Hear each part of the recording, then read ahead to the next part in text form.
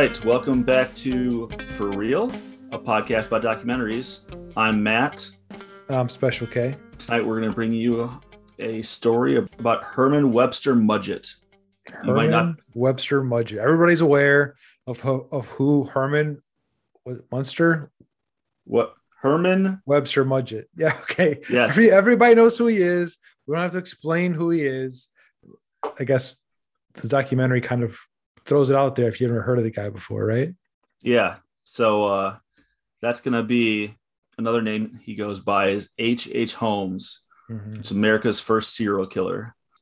I'm guessing he's not the first, just probably the first one to get caught. So, Kay, how you been doing, buddy?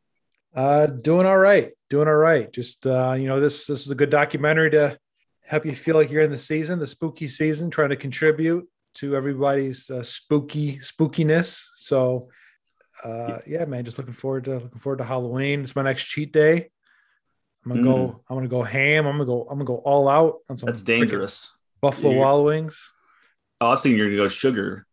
I'm picturing you getting a bucket load of candy and eating it all, and immediately having to go to the hospital because you just OD'd on sugar. No. I mean, listen, I'm sure I'll have a few. I'll probably snag a few candy bars or whatnot, a couple peanut butter cups or something from the trick or treat bowl. But no, man, I'm gonna go. I'm looking forward to it. Got some Buffalo Wild Wings. That's gonna be my cheat day. Looking forward to it. I actually went to, which is probably gonna help people pinpoint our location if anybody's actually curious, because I don't think it exists outside of the state. It's only 3 locations in the entire world. Oh shit! Well, we can take that out then. I also had. Did you really? Yeah, I had a salad and veggie burger. Oh, gross. I had a bacon cheeseburger. It was for my kids. It's like a fundraiser for her school. Where for like 2 or 3 hours, like 10% of it goes towards my kid's school. So we went there. My stomach hates every decision I've ever made right now because I'm old and I cannot deal with that sort of shenanigans without repercussions. I also had a milkshake, which is a good idea when you're lactose intolerant. So that probably didn't help either. Yeah, I was going to say, last episode, we established that you do suffer from lactose intolerance.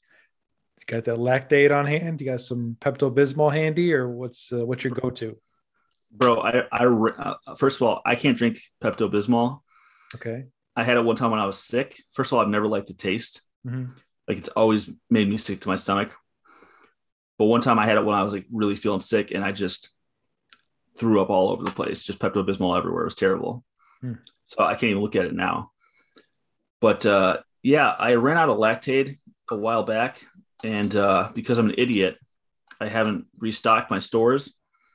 So yeah, I've just been, sweating on the couch, cramping up, just feeling horrible. Mm-hmm. Because that's what men do. Stupid things. I don't know if you've noticed, but I got myself a non-cat ears headphones. Yeah, I was going to say, you have like a traditional looking pair of headphones this week. Yeah. So after last week, I went on Amazon. I Googled different name brands and what was the best versus the cost. Mm-hmm. And after I did all that, I didn't order any because that's just the way I do things. And then our buddy Scar from the Batman episode contacted me and said, "Hey, do you still need a headset? I got an extra pair, and I'll get to you for $20." And I was like, "Yeah, man, that'd be great." So he decided he's just going to drop it off. I said, "Just drop it off at my house. I'll PayPal you the money. I'm at work, can't do it." He's like, "Okay, cool." So I described my house to him, and he sends me a picture of the headphones sitting inside my front porch, because I told him to put it inside because it wouldn't fit in the mailbox. And if he left it out front, God knows what would happen to it. Mm-hmm. So he sends me this picture, and I text him back in all caps, "That's not my front porch." And he freaked out. And I'm like, "I'm just messing with you. That's my front. Thank you. I appreciate it." He's like, "I had a brand new baby. You can't do that to me."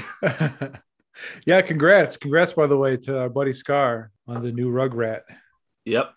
Got just popping out babies left and right. So you're next. I'm already set up. So you gotta pop one of those out sooner or later. Yeah. But anyway, you have anything for us for the correction section this week?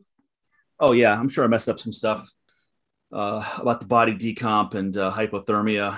I was I was making up a lot of knowledge that I wasn't entirely sure of. I do that from time to time. That's why it's best that our listeners listen closely and Google whatever I say, because I'm a liar. It's what I do. Sometimes I'm not even aware I'm doing it, but yeah, things just slip out sometimes.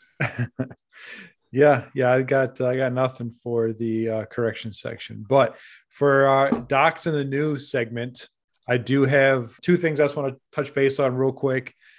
HBO Max, I guess I should say, making some waves in the news, rather. They have two documentaries that are being released. One actually, I believe, released today, and the other one releases on October 20th. The first one that releases today is called What Happened Brittany Murphy. And it's about the actress Brittany Murphy, and I guess her untimely death in 2009. And it's getting, I think there was a couple articles written about this now, where people are kind of dragging it ahead of time here, because apparently the filmmakers make some pretty distasteful decisions with some of the flow and some of the content. It is a very tragic and sensitive topic, I guess, surrounding her death and some of the circumstances surrounding it. And I guess they just make some weird choices in the documentary that people are saying are very insensitive. So it might be one we might want to check out. If we don't check it out, definitely I recommend some our listeners to check it out if you're interested. And then additionally, and we knew these were coming, I'm kind of surprised that it took, well, in a way, I'm surprised it took this long. In a way, I'm surprised that these didn't come out sooner. But they have announced an insurrection documentary that's coming out. It's called 4 Hours at the Capitol. And the trailer just released. This one is going to premiere, though, on October 20th on HBO Max. And it includes some never before seen footage of the attack on the U.S. Capitol on January 6th. So, like we said, we knew this was going to happen. We knew these were coming out. I'm sure this is just one of many. But I'll probably check this one out just because I want to see how it goes. I was just going to say, do we want to drive the wedge even further between us and possible Republican listeners by doing an episode on this, or are we just going to watch it and silently judge them? Well, listen, I guess it depends on the stance that this documentary takes, right? Because if you ask one side, they'd say, "Oh, it was Trump supporters trying to overthrow the government or trying to interfere with Congress's business in ratifying the election." If you ask the Republican side of it, I guess you shouldn't say the Republican side. If you ask Trump supporters, they'll say nothing happened. It wasn't bad. They were welcomed in. They didn't break laws. These people are patriots. In fact, they'll say that the ones that were causing problems were Antifa, where they were plants to make the Trump supporters look bad. They weren't true Trump supporters. I mean, listen, it's all over the place. So I'm interested to see if the documentary takes it like, look, this is just a play-by-play. This happened at this time. Here's what happened next. Here's what happened next.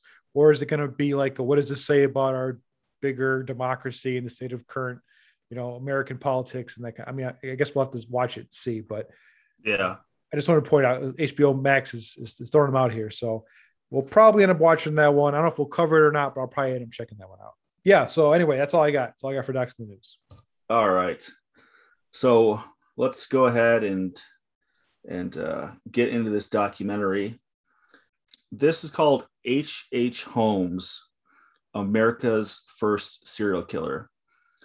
It's kind of an older one. It came out in 2004, directed by John Borowski. Now, this isn't like, obviously, this is an old case. So there was no video. There wasn't actresses or actors. It was just kind of, they talked about it and they did some artwork, some light drawings of characters, which I think every person that they drew in this looked like a dead-eyed monster. especially the children. Dear God, it was like a horror movie. So anyway, getting into this, Gilmanton, New Hampshire, Herman Webster Mudgett was born. He was born to a very religious mother and an abusive father. They say he was excellent in school, but he had some social issues, especially with the other boys his age. Apparently, at one point, these boys took him and forced him into a room with a skeleton, which they forced him to go face to face with, which terrified him at the time. But he said helped him out in his medical career later, which as soon as you figure out what his career later entailed, you're going to realize maybe it wasn't as helpful as he thought it was at the time. Well, to me, the documentary almost makes it seem like this is the incident that led him to kind of go down that path. I mean, I don't really buy that. That's just the way it kind of came across to me, was that this guy was bullied, and because these kids forced him into a medical office to look at a skeleton. And back then, I guess these were like actual human skeletons. I don't know if they still are. This wasn't one of the plastic in store ones. This was like a human being that they put wires through his bones. Yeah, I mean, it was for like it was a medical office, so it was for medical purposes. But yeah, I don't know. The documentary makes it sound like that. This is like the impetus to his downward spiral. No, I don't know if I buy that, but anyway. I don't either, but I can assure you that it did not help. I mean, it didn't make things better for him. So in 1882, he joins medical school. Now, what the people in the documentary keep kind of focusing on is the fact that most serial killers don't do well in school, and they certainly don't go to medical school and complete an education there. Most of them, he said, they lack discipline, and they just don't have the ability to sit through structures like that and be okay. So he graduated from college in 2 years. After college, he had a variety of jobs. There's a ton of them. It's not worth listing them all off. He didn't use his medical degree in any of them at the time. But it was around this time he changed his name to Henry Howard Holmes. He did that to avoid a variety of shenanigans that he'd been getting himself into. It seems like good old Herman here has had a variety of issues with the law his entire life. Mm-hmm. From start to finish. He was always breaking some rule or some law or somebody's neck. He moves to Chicago, mm-hmm. and he gets a job at a drugstore. All right. Now, shortly thereafter, the owner dies of natural causes, is mm-hmm. what they say, mm-hmm. which I don't know if it's any different back then, but nowadays, if you die from natural causes, most of the time or what looks like natural causes, most of the time they're not going to really, without reason, do an autopsy. So after this owner dies of natural causes, strangely enough, his wife disappears, mm-hmm. and good old H.H. Holmes is now in charge of a business. Yeah, she goes missing shortly after she sold the business to Holmes. She sells it to him, and then all of a sudden she disappears. Which, between the death and the disappearance, I don't think either one of those are particularly suspicious, considering some of his after-school activities. So around 1888, Holmes buys this lot across the street, mm-hmm. and he has this structure built that people in the area refer to as the castle. So he was the architect, which is another crazy thing. This guy H.H. Holmes was good at a lot of things. Mm-hmm. Apparently, he was highly intelligent. At no point do they dispute that he was highly intelligent. So what he did when he was constructing this is he had a lot of turnover with his job. He'd hire people to start a room, and then he'd fire them and have somebody come in and finish it or do something different. Basically, he had a lot of turnover done so that nobody knew exactly what was going on with the building, mm-hmm. except for him. So after it was completed, they opened up. It was a 3-story building. The bottom floor had a couple different businesses in it. None of which were suspicious, all of which were above board. Seems like there's a drugstore, there's a jewelry store, there's a couple other businesses that kind of moved in and out. The 3rd floor had rented rooms and offices for people. Mm-hmm. Also seemed above board. The reason I skipped the 2nd floor was because that's where all the fun happened, apparently. 2nd floor had 35 rooms for rent. Like a hotel. A lot of these had secret killing chambers installed in them. He could fill them up with gas, with steam. Apparently, they had stairs that led to nowhere. You'd open up doors, and it would just be like a brick wall behind it. Mm-hmm. Yeah, they said it was like a labyrinth or like a maze is how they. Yeah. Yeah. So clearly built by a well-adjusted human being. I can't imagine, I feel like nowadays Yelp would shut that shit down real quick. There's no way. Well, I don't think he actually rented the rooms on the second floor. I think that was just those were his, like you said, those were his fun rooms. And they also point out the fact that he also had like these secret doors that led to this greased chute. Yeah. That would that's how he would dispose of bodies down to the basement. Oh, and you know what I was thinking when they talked about this? So they've got this greased chute that leads from the second floor all the way to the basement, right? Mm-hmm. How did he grease that? Did he just pour a ton of grease down there? Like, did he slide down himself covered in grease and just touch all the walls on the way down? No, I imagine he probably just poured something down him. I mean, I don't know what he used for grease. I mean, listen, because in the basement, maybe I'm getting ahead of myself here, but in the basement he had like acid vats, and there was like an oven down there which he'd use to cremate bodies. I gotta imagine this place stunk like high heaven. I don't know what. Well, it said he had quick lye, and lye apparently supposedly absorbs smells. Yeah, but how well can you absorb the smell of cremation? I've been in a crematorium while it was working, and let me tell you, there's definitely an odor involved. Yeah, and especially in the 1880s. I mean, I'm sure, I don't know how good the Englewood neighborhood in Chicago smelled in the late 1800s, but I imagine the smell of burning body would still, attract some attention. Would still come across. Yeah. But I mean, unless you know exactly what a burning body smells like, like I said, I've been in a couple crematoriums and they were vented, but when you're walking up, you can smell that it's on, but you can't really identify what the smell is. It doesn't smell good or bad. It's just an odd odor. But that's today. That's modern. I'm sure modern they have ventilation systems and filtration systems. This guy had a glorified. I think the cover was like a glass blowing furnace he had in his basement. But like I said, I mean, you could tell people that you burnt a steak or something like that. Burnt a steak, dude. I don't know. You burn a fuck ton of steaks over in that place. Yeah. This guy's an amateur chef, and he's just trying out steaks. So this basement where he was dropping people and cremating them and putting them in quick lye, and I forgot the acid baths. The acid baths, which who doesn't have a vat of acid hidden somewhere in their house? It read like a supervillain from a comic book had built this house. Mm-hmm.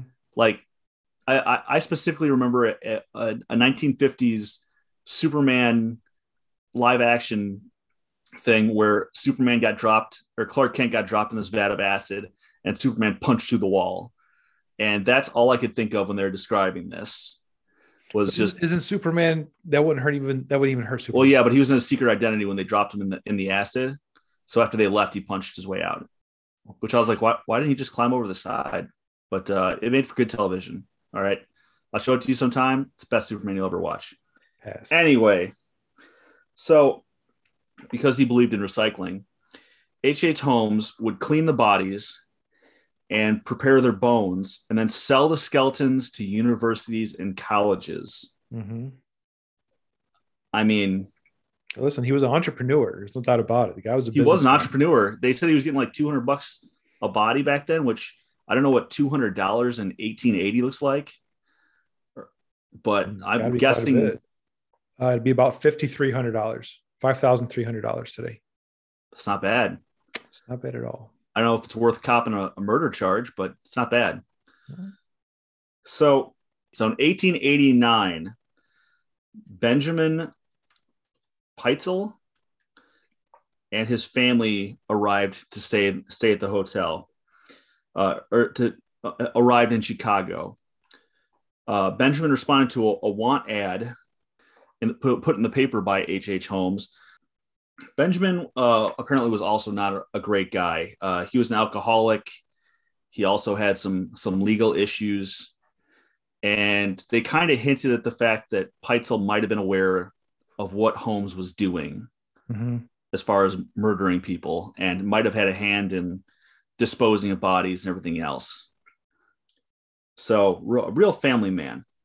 And during this time, speaking of being a family man, apparently Holmes spent a ton of time with Peitzel and his wife and his kids. You know, his Uncle H.H. Holmes with his creepy mustache and dead eyes. So 4 years later, it's 1893. The World Fair happens in Chicago. People are coming from all over the world, just in droves, to see this fair. Now, as we suggested, Holmes was an entrepreneur, and he rented a ton of rooms to visitors. And I'm just going to say this, you got people, it's not like everybody had cell phones back then. So you'd say, oh, I'm going to go rent a hotel room and I'll see you tomorrow at this time. And they would just never come back, and nobody knew where to find these people. So he rented a bunch of rooms to visitors, and they theorized that Holmes gassed and asphyxiated some of the tenants that stayed there over the time. Now, spoiler alert, at the end of this, they suggested that Holmes definitely killed at least 9 people in his life, but it suggested that his numbers were a great deal higher than that. So after the World Fair, and I guess during the World Fair, Holmes apparently, on top of being an entrepreneur, a murderer, and a goddamn lunatic, was also apparently quite the ladies' man. I'm guessing it was the bowler hat and the mustache, because it did it for me. I mean, I wouldn't want to spend the night with him or be alone with him, but I'm just saying the bowler hat really, really worked for me. So he was married to a bunch of different women at the same time. Like, he just had little secret wives all over the place, which I guess it'd be a lot easier without, social media and cell phones and everything else going on. But yeah, so, I was thinking at this point, when does this guy sleep? All right. He's got businesses he's running. He's murdering people. He's got multiple wives. He's also dismembering and selling skeletons to people. Where's the Holmes time? All right. Well, when does he get this? I think that killing people and dismembering them, that was Holmes time. That was the Holmes time? I think that was the relaxation time. Yeah. I mean, yeah, I guess I feel like, I like to picture him like just sitting down and reading a newspaper one night, just having a cup of, a glass of whiskey, just relaxing. But I think that, like you said, I don't think that was so relaxing for him. It seems like he was more into the violent and disgusting murders. So during this time, when Holmes had multiple wives, apparently he got an employee pregnant. And he told this employee, hey, I'm going to marry you, but you have to get an abortion first, because it's 1893. And obviously, you can't be pregnant when you're getting married, because nobody was willing to admit they like having sex. So she agrees to the abortion. And since he went to medical school, he agrees to do it. Well, he killed her and the baby, which is not how that's supposed to work. Well, her and her first kid, because she also had a kid too. That was. Oh, I didn't catch that. Yeah. Well, they said I thought they were talking about the baby. They said after the abortion, she and the kid went missing. The first kid went missing. Jesus. So he was obviously equal opportunity as far as murdering people. Didn't have any problems with children, women, men, whatever. He just no preference. Oh, also he had several secretaries. So he has one where he sent her into his vaults. He had a vault installed in his building. He actually built the room around the vault. And this was an issue with the bank that he had bought it from, because Holmes had this really bad tendency of buying things and then never paying for them. So the bank said, okay, we're going to come back and get our vault, but he built the rooms around the vault. So they got there, realized it was hooked into the wall. And he said, if you damage my hotel in any way, I'm going to sue you guys. And they just kind of left it there, which was a bad idea, because later on, I guess his secretary must have been annoying the shit out of him, because he sent her into the vault to get some paperwork. And then he locked her in the vault and left her there until she died. And apparently that happened more than once. Mm-hmm. So you say he married multiple women. He does marry this woman, and I believe her name is Georgiana. It's the only one he didn't kill. She must have been one tough broad, man. Like, I don't know. What do you think it was about her that made him not want to kill her? I'm guessing it was the tits. No, I don't know. Maybe she was just maybe she trusted him less. Maybe she was a little bit quicker on her feet. Maybe when he asked her to go get things out of the vault, she told him to fuck off. I don't know, but so for some reason, Georgina, she lasted quite a bit longer than anybody else that had any sort of relationship with Holmes. So Peitzel, old Benjamin Peitzel, was becoming more and more of an issue because of his relationship with alcohol, which, as I said before, he's an alcoholic, sad disease. But unfortunately, in this case, Peitzel was also an asshole. So we're not gonna dwell too much on his sickness. So Peitzel and Holmes concocted this harebrained scam, which I can't believe Peitzel went along with this. He had to have been drunk when he agreed to this. But they came up with this plan where Peitzel was going to take out a huge insurance policy and sign it over to his wife and Holmes, and they were going to fake Peitzel's death. Mm-hmm. Now, if you know that Holmes has been just casually murdering people that have in no way wronged him, just people in his general vicinity tend to wind up dead, why would you sign up for this? Well, I don't know why he would, but I'm going to talk about this at the end. But there's some things in this documentary that they could have done a better job explaining. But I think this essentially what this documentary fails to point out is that Holmes initially had this plan himself, where he was going to fake his own death or fake an alias death, and then because that didn't go the way he wanted to, he recruited Peitzel into this plan. See, I didn't know that. Yeah, so the documentary leaves that out, and we'll talk about that at the end. But the documentary kind of played like a wiki page with artwork to me. It didn't really trip my trigger a lot. So they make this plan to fake Peitzel's death. But then in 1893, Holmes and Peitzel both had to flee from Chicago because law enforcement was after them for fraud and other shenanigans that Holmes seemed to be doing his entire life. Then in 1894, Holmes tries to swindle another drugstore owner. And I guess this guy's radar was a little bit higher up than the last drugstore owner that Holmes had been around, when he died of natural causes, wink, wink. Because when he tried to swindle the drugstore owner, he wound up in jail. In St. Louis. In St. Louis, yes. While he was in jail, he spoke very casually to another inmate whose name I didn't quite catch. Did you catch his name? Last name was Hedgepath. Hedgepath. I don't know how I forgot that. Outlaw. Anyway, so he's talking to Hedgepath. Hedgepath. And he tells him about this plan to have an insurance scam. So Hedgepath hooks Holmes up with a lawyer to help him get out of these charges that he's facing. And in return, Holmes says, "Okay, when we complete this insurance fraud, I'm gonna send you $500."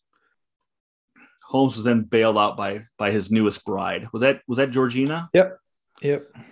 So that my newest theory is that Holmes was too busy running from law enforcement to really settle down and murder this newest wife. Murder the wife. Yeah, I think that he just needed somebody that was willing to bail him out of jail, and she just fit the bill, and the boobs, obviously. So they go to Pennsylvania. Peitzel changes his name to Perry. So Holmes convinces Peitzel that he's going to get a body that matches Peitzel's enough that they can just that they can claim it was him. Well, that didn't happen. Holmes murdered Peitzel. He apparently tied him up. Oh, he chloroformed him. Then he tied him up, and then he lit him on fire. Mm-hmm. And then as soon as he's dead, Holmes, cut the ties off his wrists and ankles. But that was his plan. I don't know why he's still, I guess, he was a sick bastard. I was just going to say, I don't know why he still destroyed his face, even though it was actually him. I think it would have been easier to identify him if he hadn't lit him on fire. But Yeah, I don't know. No idea. I'm not a serial killer. I never claimed to be. That definitely not a serial killer. But Holmes covered it up by faking an accidental explosion. An autopsy was conducted, which I feel like at this point, I was shocked when they said they conducted an autopsy in 1894. Mm-hmm. I figured at that point their idea of an autopsy was taking a saw and just slicing them open like a hog and kind of rooting around in there for stab or gunshot wounds. But apparently they actually found chloroform inside Peitzel's stomach. So they knew that he had not died naturally. Obviously hadn't died naturally. It wasn't an accident, is what I mean to say. Peitzel's wife sent her and Peitzel's daughter with Holmes to identify the body, and she was never seen again. They went and identified the body. Daughter immediately disappears. Holmes tells the wife that he sent her away because of law enforcement. Mm-hmm. And then he convinces her to let her other two kids come with him. Oh, I'm sorry. To hide them with her husband. She didn't know he was dead. Mm-hmm. She thought this was all part of the plan. So Holmes disappears her daughter, then says, let me take the other two kids. I'm going to reunite them with their father, and then we'll get in touch with you, blah, blah, blah. We'll all meet up. It'll be wonderful. So Holmes goes on the run again. He moves the wife and the kids like all over the country. And what's crazy is while he's doing this, several times they were staying within several blocks of each other. Yeah, I think one time in Detroit, they're only a couple blocks away from each other. Yeah, so they were all relatively close this whole time. I bet that sick bastard got off on it. I bet anything that was some sort of gross sexual thing for him, sexual thrill. Or it was just a matter of logistics and it's easier to balance both. No. Both. Nope. I bet he choked the chicken thinking about that at some point. All right. I'm just saying the guy's a pervert. All right. Well, you don't know that. There's nothing in anything about this talks about his sexual proclivities. Listen. If you're a serial killer, you're a pervert. That's just math. Is that fact? I assume. I don't know. I told you earlier I lie. Listen, if you're a serial killer, you're getting something out of it. I'm assuming sexual thrill, which makes me think you're a pervert. All right. Well, yeah, I would agree with that, but I don't know that every serial killer does it for sexual gratification. Well, I'd argue some of them don't. I'd argue some of them don't at all. Well, I mean, I assume like serial killers that like situational serial killers where like they have to kill people to cover up a crime or cover up something else. They probably don't get a sexual thrill out of it. But what about like with the DC snipers? Oh, I bet they were. Dude, they kill people just to kill people.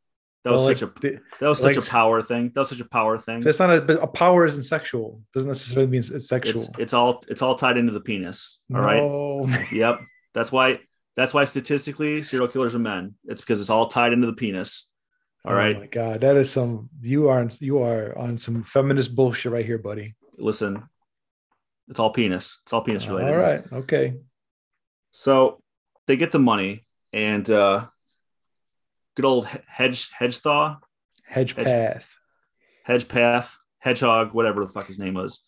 He never got paid by Holmes, which is not shocking because Holmes never paid anybody for anything if he could help it. Mm-hmm. So Hedgepath gets pissed off and he goes to the warden and he says, hey, this was Holmes' plan the whole time. So what's craziest to me, this just was wild to me, is that Hedgepath is sitting in a jail in St. Louis, Missouri, and he reads an article in a newspaper about Peitzel dying. And that's how he knows. Well, but the documentary doesn't explain. So Peitzel was going by a different name.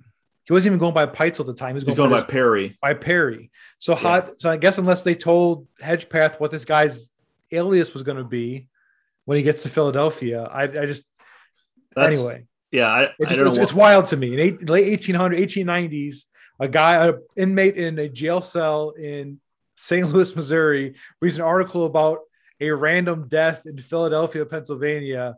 And it's just wild. Anyway. I feel like that was like probably one of the only times in his life H.H. Holmes was honest with anybody, and he just went too far. He's like, oh yeah, my buddy Peitzel, codename Perry, we're going to do this at this location, and then I'll send you $500. Only part of the story that he was not honest about was paying him. So they hired the Pinkertons to catch Holmes. Pinkertons at the time were a detective agency. They're kind of like sort of like the FBI now, in the sense private company. It was like, it's like Dog the Bounty Hunter. Yeah. It's like, it was a private company. I meant like the FBI in the sense that they could travel across state lines. They didn't really have a jurisdiction because they were a private company. Yeah. One thing is what's crazy about the Pinkertons is it was a business. It was a security company. It was like, it'd be like if fucking Permar or Brinks sent some employees after you with guns to try to fucking arrest you. That's what it would be like. Well, it was a very effective practice. Boom, boom, boom, ADT, open up. I mean, you don't have to worry about, I guess you don't have to worry about things like warrants and because shit like that. You just go bust down doors and beat people up. And because the Constitution isn't in play. There's no, you don't have a Fourth Amendment right when it comes to the Pinkertons. They don't give a shit. They'll search whatever they want. Well, regardless of their probably many sins, the Pinkertons caught Holmes in 1894 in Boston, which, good for them. So Holmes goes to jail for the murder of Peitzel. And during the trial, Holmes has the audacity to say, Peitzel killed himself. Mm-hmm. So my thing at this point was, is he like, I know he thinks he's smarter than everybody else. That's also a common serial killer thing, is the arrogance. Mm-hmm. But is he really trying to convince people that Peitzel lit himself on fire to kill himself? I mean, that's what he's trying to say. Yeah. Yeah. I mean, when the punishment is death, when you're facing the death penalty, you're going to say whatever you have to try to wiggle out of that shit. And this isn't nowadays where they give you a little shot and you go to sleep and then, they inject you something else and you die. This is like, hey, we're going to hang you, or we're going to put you up in front of a firing squad. I feel like the guillotine probably wasn't that far out of practice at this point in time. So he was probably sweating it a little bit. At this point, Peitzel's wife is also involved, and it comes to light that her 3 children are still missing. Mm-hmm. So this guy, Detective Gaia, which I thought was a cool name, Gaia, like Mother Earth, you know what I'm saying? Gaia. I have no idea what that is. Okay, well you can look it up. So Detective Gaia decides to go looking for these kids. So he spent several months and he found them all. And I mean, I'm not going to go into the details, that far into details. It doesn't really matter. Holmes killed all 3 of them. Mm-hmm. The 2 girls were together and the boy was in a separate location. Well, I think it's important. So the 2 girls are found buried in a cellar in Toronto, Ontario, Canada. Yeah. The boy is found, the remnants of his Cincinnati, body. Right? No, in Indianapolis. Oh, that's what it was. In a stove in a cabin in Indianapolis. Quite impressive police work for the 1890s. Dude, yeah, I thought the same thing. I was like, holy shit, this guy, you know how much footwork? I mean, it took him a couple months, but still, for 1890s, he literally traveled into Canada and all over the United States, backtracking these letters and places they say they had been. And he finds all 3 bodies. That was pretty insane to me too. I was shocked and very impressed as well. Mm-hmm. I don't know if he had a reward for doing something like that, or if he just. Well, I think he was a Philadelphia. He's a Philadelphia detective. Oh, so I guess jurisdiction doesn't matter. He just didn't give a fuck because he just crossed, into Canada and started digging around in the basement. But yeah, so yeah, he found all 3 of the kids. So H.H. Holmes gets convicted of murder in the 1st degree, and they decide that on May 7th they're going to hang him. A couple different people got to talk to Holmes before his death, reporters and everything else. They all wrote up all this bullshit that he said. I mean, all of them were self-serving bullshit stories like serial killers do. But this last one, apparently he just was kind of at the point where he didn't give a shit. And he went over all the murders he had done and where they were at and what happened to him. And they actually went back to his hotel and they found evidence that he had killed more people. Well, what was crazy is, so while he's incarcerated, before he's even convicted, he wrote an autobiography trying to clear his name. And so he writes his autobiography and releases it because it's a money thing. At this time, it says the documentary that this was like a national and international news story because Chicago police had raided his hotel. They had found all these kill chambers, the bones and the clothing. I think they said they were able to link like 50 missing people to Holmes's property. And so it was like a gigantic story. And so he knew that it was going to sell. It's a way to make money. I'll write this autobiography and someone will print it and I'll make a bunch of money. In fact, I'm surprised. I assume they seized this building from him or something. So I'm surprised he didn't try to sell it, make money on it that way. Because like the documentary says, there were plans to turn it into like a museum or something, some kind of attraction. And this is all while he was still incarcerated, before he was dead. I'd hate to be the janitor that had to clean up that basement. Well, I mean, luckily for the janitor, the fucking place suspiciously burned down. So yeah, suspiciously. I mean, so she's a hotel. Take notes. So this thing just burnt down, and that was the end of it. Yeah, and then like you said, his trial, which was something that's you see sometimes. I guess we'll talk about. I forgot to mention that. Yeah, he opted to be his own lawyer. Yeah, he represents himself until the very end, in which case lawyers come back and act like a goddamn lunatic the whole time. Yeah, and then that's when Peitzel's wife was like a surprise witness, and she testified to the entire insurance scam, which essentially, is what ended up hanging him pretty much. Yeah, it's going back to the news stuff. The way the documentary says that he was this was the O.J. Simpson trial of its time. They said they likened him to a national boogeyman. Except they actually got this one. Yeah. Like you said, anyway. So yeah, he was convicted and sentenced to death. So on May 7th, they put him in the gallows and they put the noose around his neck, the little black bag over his head. And his final words was him basically saying, "I didn't do any of this." Yeah, he recanted. He recanted everything. Yeah. And then he dropped. And according to witness statements, they said his voice when facing death did not tremble at all because he was a lunatic. And he said, I mean, when he was in jail, he said he thought he was starting to look like the devil. He thought he was turning into the devil. Mm-hmm. He said, "I believe my face is lengthening. My skin is falling away. I believe I'm beginning to turn into the devil." Mm-hmm. So I think that he was already crazy, and this whole situation being completely out of power, which is something he's not used to, was probably making him even a little bit, even more crazy. So he snapped and they killed him, which is basically the end of the documentary. It was rumored that he wanted to be buried in cement because he was afraid of somebody chopping up his body. His body. Well, yeah. I mean, you would hate for somebody's body to be messed with after their death, or sold to a university or something like that. Apparently, some universities actually and places really wanted to do an autopsy on his brain to see what went wrong, essentially. Mm-hmm.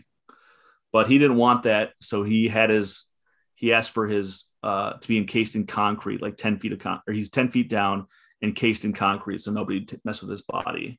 Yep, he's in an unmarked grave in Philadelphia. I think you said they can verify he's responsible for at least 9 murders. He's rumored to have killed upwards of 100. Speaking back to his the very end of the documentary, talk about in his confession when he admitted to everything, which is how like early on in the documentary, they talk about some of the details regarding like the secretary suffocating the vault. That's all based on his confession. That's all based on what he said happened, like with the first wife and the abortion. That's all things he says he admitted to in that confession. Yeah. He claims he was born a murderer. that Satan was always with him essentially since birth, is what he claimed. I mean, that goes back to that whole nature versus nurture thing. Did having a alcoholic, shitty father and an overly religious mother, and then not fitting in at school, and the whole skeleton thing, is that what made him the way he was, or was he born that way? And like I said, it's all nature versus nurture. It's all conjecture. Everybody always wants to argue this. I think at the end of the day, it doesn't really matter why he was the way he was. He was a monster. But doesn't it matter though for people to determine listen, if you think that there's a environmental cause that somebody can be factored into this or made into this, doesn't it matter? Because then if there's ways to prevent that from happening in the future. I mean, look, so this documentary credits him as being America's first serial killer, right? And like you said, I doubt he was the first. I'm sure there were others. There's certainly others in human history, but in American history, was he the first? I don't know. But there's certainly been since. Certainly. Yeah. So, but how would you control society so that well? People are always going to be bullied. There's always going to be people that are dicks and harder on other people. Well, I don't think it's about controlling society. I think it's looking for. That's why they have like these profilers, right? The fact they interview one of these profilers in this documentary, and he talks about certain characteristics, like you said, that they typically don't finish college, don't even go to college. They certainly don't finish medical school typically because they just don't have the discipline to it or afford or whatever. You know, there's always like, you know, these red flags that, you know, you hear about that. I think like a couple of years ago, Dr. Phil or somebody had it on their show where they're talking to some parent of some like unruly teenager.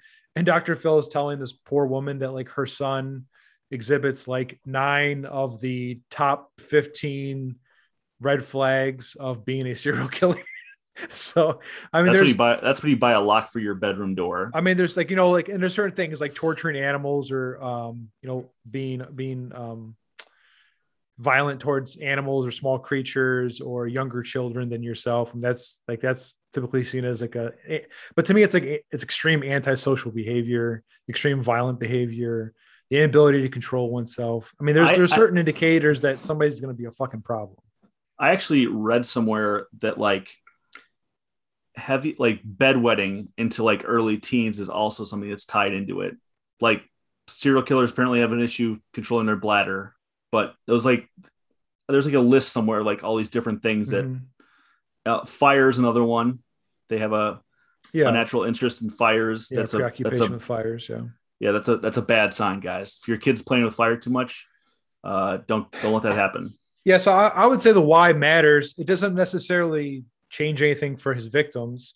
Well, I think the why matters. I think the why matters. I mean, like so like the profiler's documentary, for example, there's 2 things he said that I wanted to touch base on. And in this conversation we're having right now, let me know how you feel about this. But he says, I'm paraphrasing, I'm not quoting exactly, but he says that essentially once these sociopaths, because he determined that he believes H.H. Holmes was a sociopath. But once the sociopaths evolve to a certain point, they're beyond help. Like there is a point of no return. Yeah. So do you believe that's true? Like, do you think that some of these people are beyond rehabilitation? Yeah, absolutely.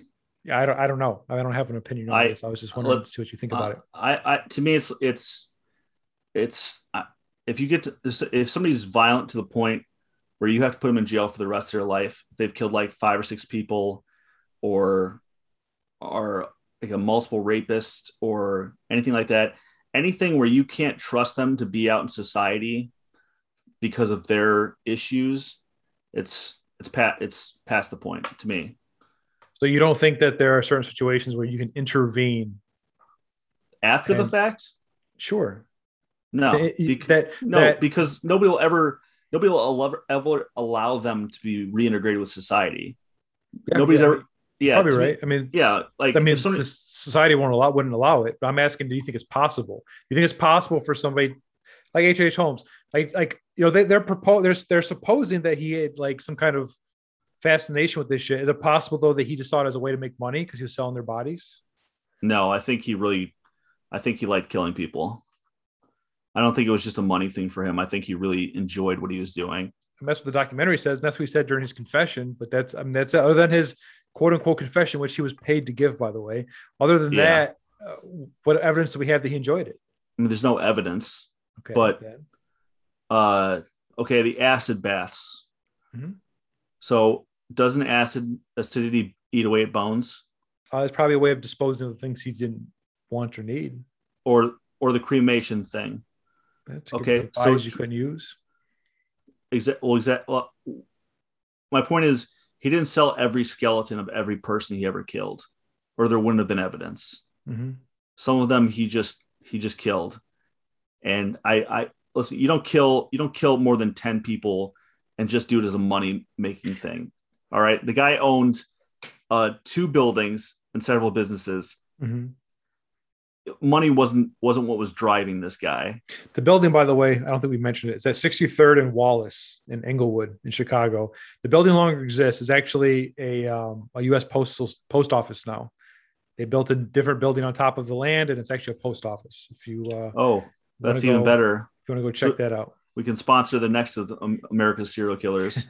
Yeah, it's a post office now. No, I agree. I mean, listen, you don't build a second floor that has 35 kill chambers and greased chutes. And I agree. I was playing devil's advocate. I'm not trying to defend H.H. Holmes in this podcast. You guys heard it here. He's like serial killers. Goddamn serial killer. The other thing the guy, this profiler says at one point, which I thought was, I guess I don't know if it's true or not, but he says that humans, you're the animal fact guy, so you might know more about this.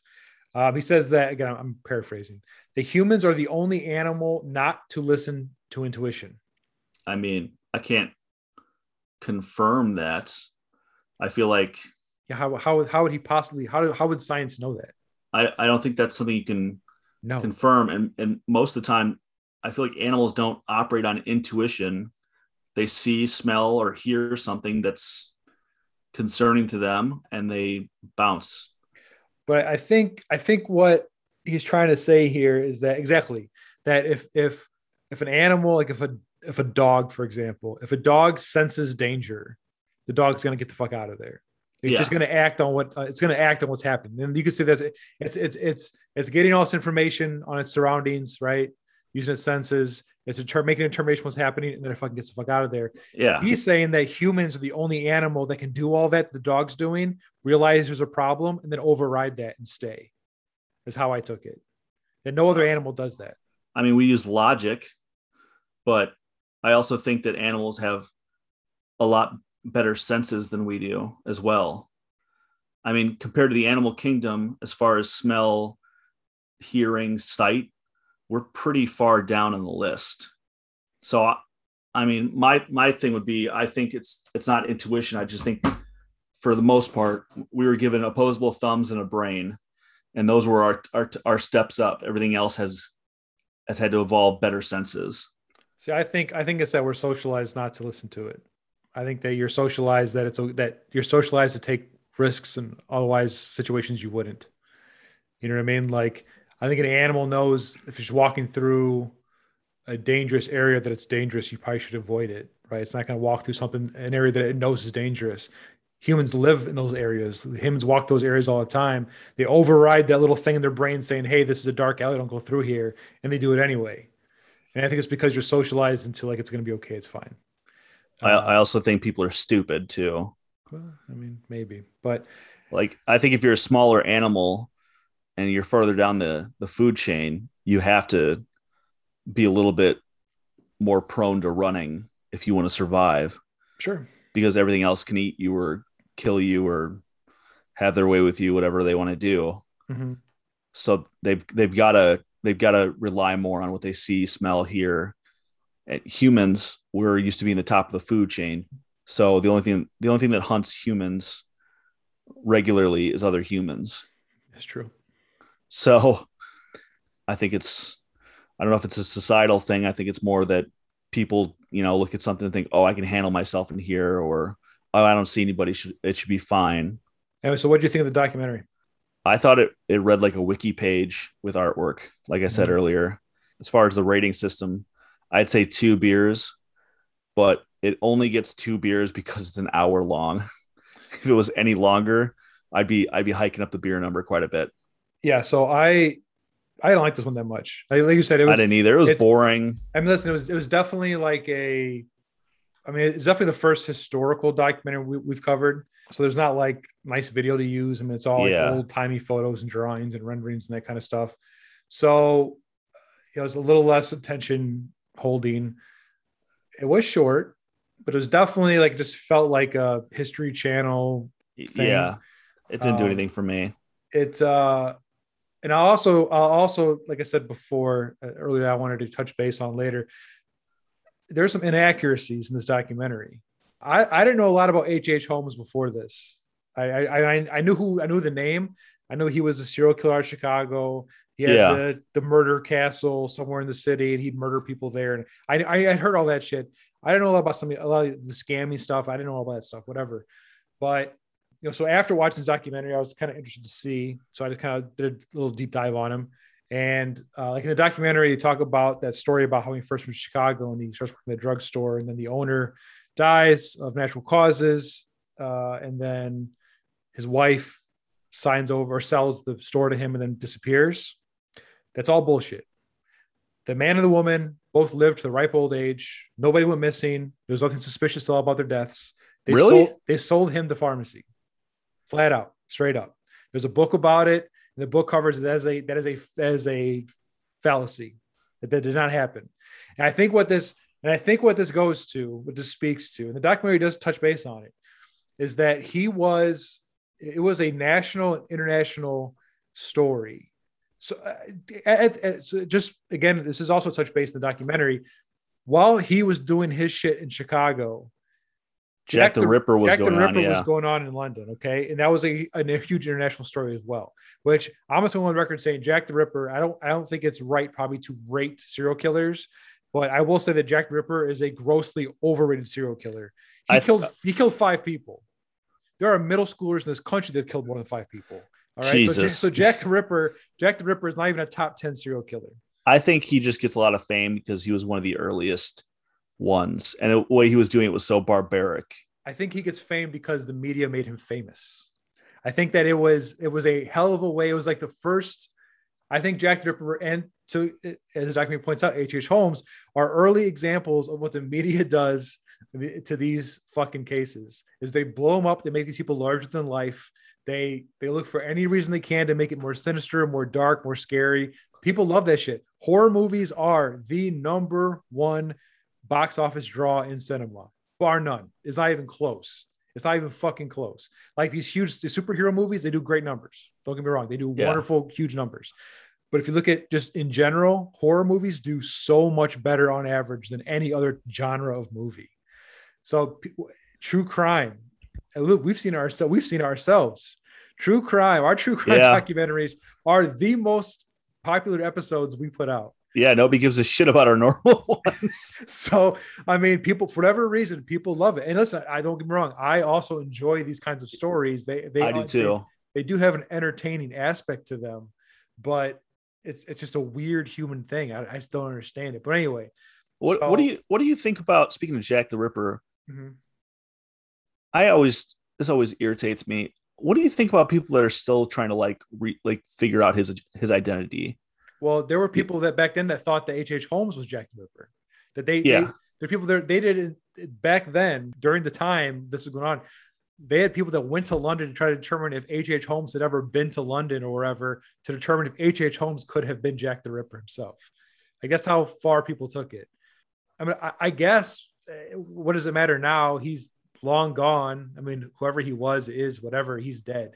So that's the way I feel about it. People, when I hear about, oh, well, we got new evidence or we got new research that suggests he was this guy, who gives a shit? Yeah, I mean, he killed 5 people over 100 years ago. Why do you care? Why doesn't it matter anymore? It doesn't. He got away with it. He won.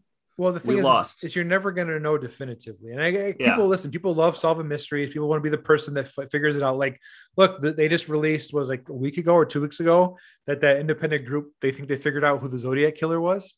So, and that was a mystery that plagued people for how long, Now, obviously, law enforcement's official stance is that they're wrong, that the person they named as a serial killer and Zodiac killer couldn't have been him. So you have official law enforcement and you have these, independent investigators now are at odds with who, if it really was him or not. Of course they are. So, and this guy's dead. He's been dead for 2 or 3 years now. The guy who they believe was the killer. He died in 2018. So, yeah, I think that's just part of human nature to want to figure mysteries out and be the person that solved it, but you're not going to figure it out. You're not going to solve it. Right. Yeah. I mean, even with H.H. Holmes, like to figure out how many people he killed, I guess you could say like the victims deserve justice. The victims deserve like their killer's name to be put out there. But then again, what does it matter to them at this point? It doesn't matter to anybody at this point. Right. So anyway, overall, the documentary, like I said, I wasn't a big fan of this one. I would need 6 beers. I wouldn't watch this one again. I guess this is an older one. I'm sure there are other documentaries about H.H. Holmes. I don't know. I guess I'd be willing to watch a different documentary about him, but I don't think I'd rewatch this one. Well, rate, subscribe, review. Spread this. Please share this with friends. It makes a huge difference. Like sharing it makes it the world of difference. You guys have no idea. Yeah, our socials, Facebook, Twitter, @ForRealPod. Help us grow. We do have something, a little Halloween treat for you guys that we're planning. I don't want to oversell it here because we got to make sure we can logistically pull it off. But we do have a little treat for you guys for the Halloween episode. So, but anyway, I'm Matt. I'm Special K. And thanks for listening.